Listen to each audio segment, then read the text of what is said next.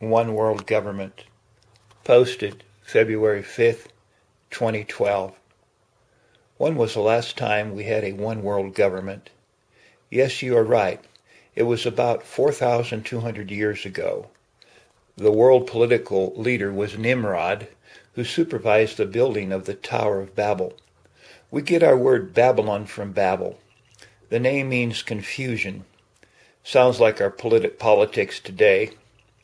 Nimrod tried to lead the people away from God and to exalt themselves above God. God responded to this rebellion by doing two things. God divided the languages and divided the earth. Scientists today call this division continental drift. If you look at the west coast of Africa, you will see that it fits the pattern of the east coast of the United States. So people were divided by language and by geography. The world again today is trying to do another one world government. Man's rebellion against God will fail again.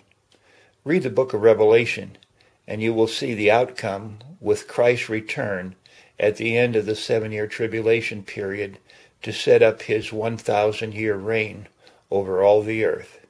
Christ's rule will be peaceful with no more war.